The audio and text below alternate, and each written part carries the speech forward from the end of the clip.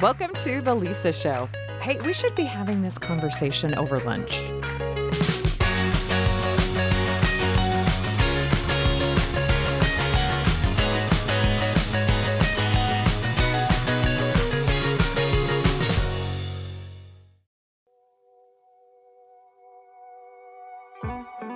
Welcome to the Council of Moms. Here today with us we have...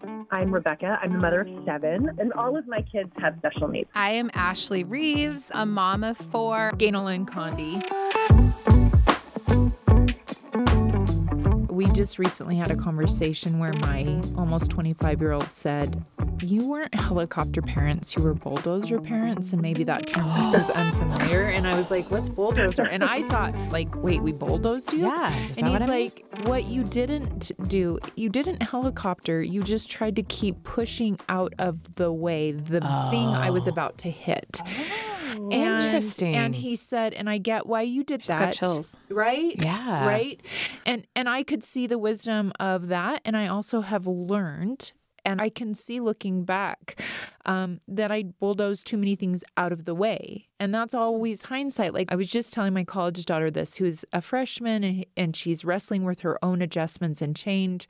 I just said, when you were learning to walk, I knew you had to fall down. That was so part of the process. But there were moments when you would fall down near the coffee table that was hard, and then I didn't want you to hit your head. And so I said, as a parent, you're constantly trying to address, is this a moment where they fall and it's effective, or they fall and then we're running to the ER? And I think as parenting adult children, I'm becoming more comfortable with not bulldozing the block in the road out of their way, because I know that they learn those skills quicker if they have to face some of it. But once again, that old story in my head is, will this be the thing? And I think if you live in a family like our family, where my 40-year-old sister died by suicide, I had a sister die when I was 10, she was 2, when there's been some trauma, the worst case scenario literally has played out in our life. Yeah, and so your brain is trying to Like, I can't let keep you you make this safe mistake because there's no coming back from it. Yes. And so therefore, now that my children are older, we do get to have some different conversations. And I pray, I believe in the power of prayer as well, that then they'll know that in our family, we keep having the conversation. Yeah. We just keep trying to have the conversation. Yeah. That's good advice. Yep, that's true, because sometimes they're not ready for it now. Yeah, I think that there's so much wisdom in that, because we Thanks, put Rebecca. different No one things on our tells kids. me I'm wise very often, so I appreciate this. Lisa, always wise. Could we do this next week too on a Wednesday? Just schedule. We just have a weekly call. I only charge $200. Oh, good. Okay. No, You've earned it all. You've earned it all, Rebecca. No. Well, there's wisdom. It is interesting in our quest to not give our children. I see that in my own kids. In my quest to have my younger kids. Now, that my most difficult, tricky child, who's not in our home and hasn't been in our home for quite a while, I work very hard to create a different childhood for the children that are left behind, to kind of make up for some of that stuff. But I realize, even just in you saying that, how I have bulldozed things out of the way, and they don't have the stamina or the skill set to handle some of these things, because my own trauma and my own what's the word, like feeling embarrassed or wishing I could do better. Like I want to try again. But it's hard to adjust. It's the vain regrets, which we can't do anything about, because we know more this week than we knew last week. Yeah. I absolutely do not know if this is right. So you guys, especially with older children, might think this is laughable. But one thing that I have been trying to do with my kids is I do explain my mental health to them a lot. So if I have a day where I like freak out and get mad and my patience is short, I like to think that it's doing something good by being like, hey, like I apologize quick. I apologize a lot. And I'm like, I got really overwhelmed. I got really overstimulated. I shouldn't have reacted like that. And I do feel like it's kind of helped build our relationships. Like I said, my oldest is almost 15. So we've still got a ways to go, where I do notice like he can have conversations now. I feel like my older two, my 14-year-old and my 12-year-old that acts like he's 25. I trust him. Like I could drop him off, in like Connecticut and he'd find his way home fine. But my oldest, I worry a little more about anyways, but like I kind of talk to them, both on the same level, but I can have conversations with them that I don't remember my parents ever having with me. And same thing. I do think the older I get, the more compassion I have for my parents. I think I had a lot of judgments. Like, you think your parents are perfect and there's this cycle, then I kind of became a parent. I'm like, wait, this wasn't the way I wanted it to be. And then they get older enough that I'm like, oh, my kids are for sure going to talk to their therapist about this when they get older. I just plan on it. I just plan on it. At the baby shower, just start the jar. I tell my kids, when you talk to your therapist about this time in your life, will you just start it off by saying, my mom wants me to read this letter, and she wants you to know that she tried real hard. And we see that, right? So even with my 12-year-old, like the way he says things to me that I'm like, whoa, you are really, he says things that like hurt, because I'm like, that's the worst way I want to be interpreted. Like, you're just trying to control me because you want me to be that way. And I'm actually not that way. I'm like, oh, like he says it in a way that I'm like, no, I'm just trying to understand you.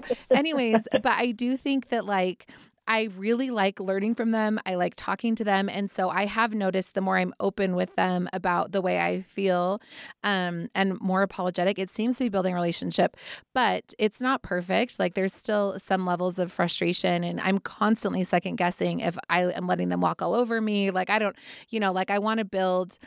One of our friends, Brooke Romney, I think you guys were both there when we heard her speak about some struggles she's had with one of her kids. And I remember she said something along the lines of he's never chosen exactly what I would per se, but I'm really proud of our relationship. And that stuck with me. I'm like, I want a good relationship with my kids. I don't want to be walked all over, but I don't know. I do really enjoy, as they get older, having conversations with them that aren't just about, the Ninja Turtles. But then sometimes I'm like, oh, can we just talk about Ninja Turtles again? For real, because the day they walk out, I was like, do you want to come back and play Legos? I promise I will be happy about it this time. Can we rewind?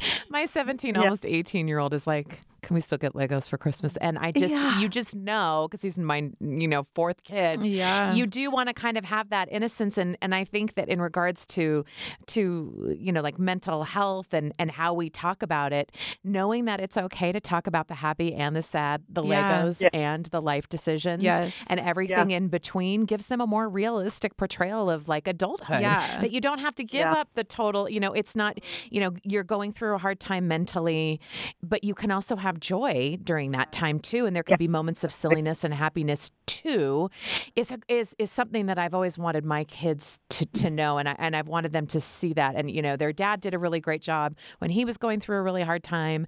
And so they don't have conflicted feelings, I hope, about that. But it's something that you have to really practice. And I find myself like, oh, I've already learned this lesson for my own mental health and how to help others. Why do I have to keep learning it over and over again? It's because it's so hard and you just have to practice it. But I like that adjustment, because you're giving your kids license to do it, but you're also giving yourself permission. I would say one of the things I get frustrated when I'm finding myself doing the same mistake or the same pattern or something, to envision a cone or a pyramid where you are going on the same path, but it's getting smaller.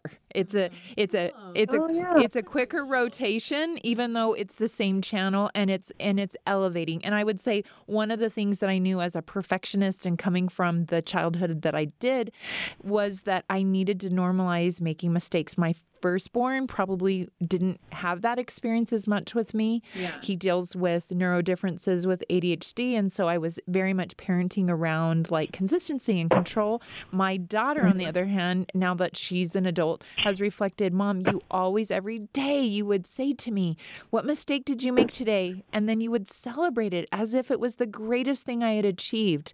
I will just be fully transparent. That was me trying to reparent myself and reteach myself and create an environment where mistakes were celebrated, so that channel of, oh my gosh, I'm messing up again in the same way. Why do I keep doing the same thing? doing, that channel in my mind was like, this is to be celebrated. You're doing it again, but you're maybe going through the rotation quicker. Maybe you approach it just a little differently this time. Way to change that self-talk. Well, I mean, I'm grateful that my daughter has reflected back that somehow got through to her because I was sometimes like, you mop the floor and then that's when the cereal ball would drop, right? Or the grape juice. And I remember I'd have to pause in my head as a mom because I knew my kids were watching my face and my reaction. And I knew where my bandwidth was physically and emotionally and mentally. And I practiced that as a habit, like, oh my gosh, yay, mistake. Isn't that? Or I would say people are stuff. That was my response when there was a broken something or a mess. I would say people are stuff. And my kids would go, not stuff, Mom, it's people, it's people. And that was a pause for me as a mom to go, you're right, it's people, it's not stuff. We can fix that, So I would just say as parents, we're reparenting ourselves sometimes through our own relationship with our kids, and for good or for bad. That's why there was a therapy jar the minute the baby was born. I was like, firstborn, you get double. You're the first pancake. Sorry. Rebecca, what were you going to say? Oh, I was going to say, two things. When you live in a house with kids that have, only one of my children has visible, like very visible special needs. My daughter, Grace, who has Down syndrome, and she's 14, and she is pure. She's evil. Like, no, I can't say, I'm not allowed to say that. People don't think that's funny, but it is really funny because when you live with a daughter with Down syndrome, whose name is Grace, she'll walk up to me if I'm having a hard day and she'll go, hey, okay, Miss Hannigan. She calls me Miss Hannigan. Hannigan all the time. She picks her favorite villain and she'll tell the kids, Mom's Ursula. Yeah. I'm like, okay. I know I am Ursula because I can't sing, so I am doing a whole like Ariel, still your voice from all the Adeles of the world. Yeah. I'm like, I feel so sorry for Miss Hannigan. Poor Miss Hannigan. My mom used to always lovingly call herself Miss Hannigan because she had 6 little girls, so my mom would be like, it is my theme song. I remember when I married my husband, there was such a difference in my family dynamic and his family dynamic.